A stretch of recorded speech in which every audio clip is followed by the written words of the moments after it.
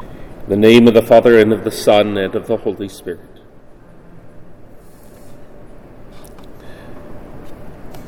It's sad, but I have encountered people in the confessional who are afraid to pray. And they're afraid to ask God for things because God might give it to them.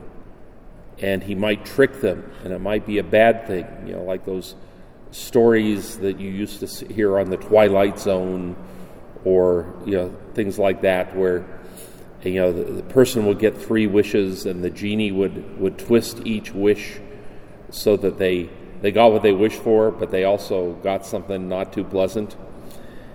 That's not how God works, and that is what Jesus means when he says, "Which of you would hand your son a stone when he asks for a loaf of bread, or a snake when he asks for a fish?" Oh, God does not give us things that are harmful for us. Though I suspect at times God does have a sense of humor. And being the butt of the joke occasionally, it's not always funny until a little bit later on. But as our Lord says, "If you then, who are wicked, know how to give good gifts to your children, how much more will your heavenly Father give good things to those who ask him?"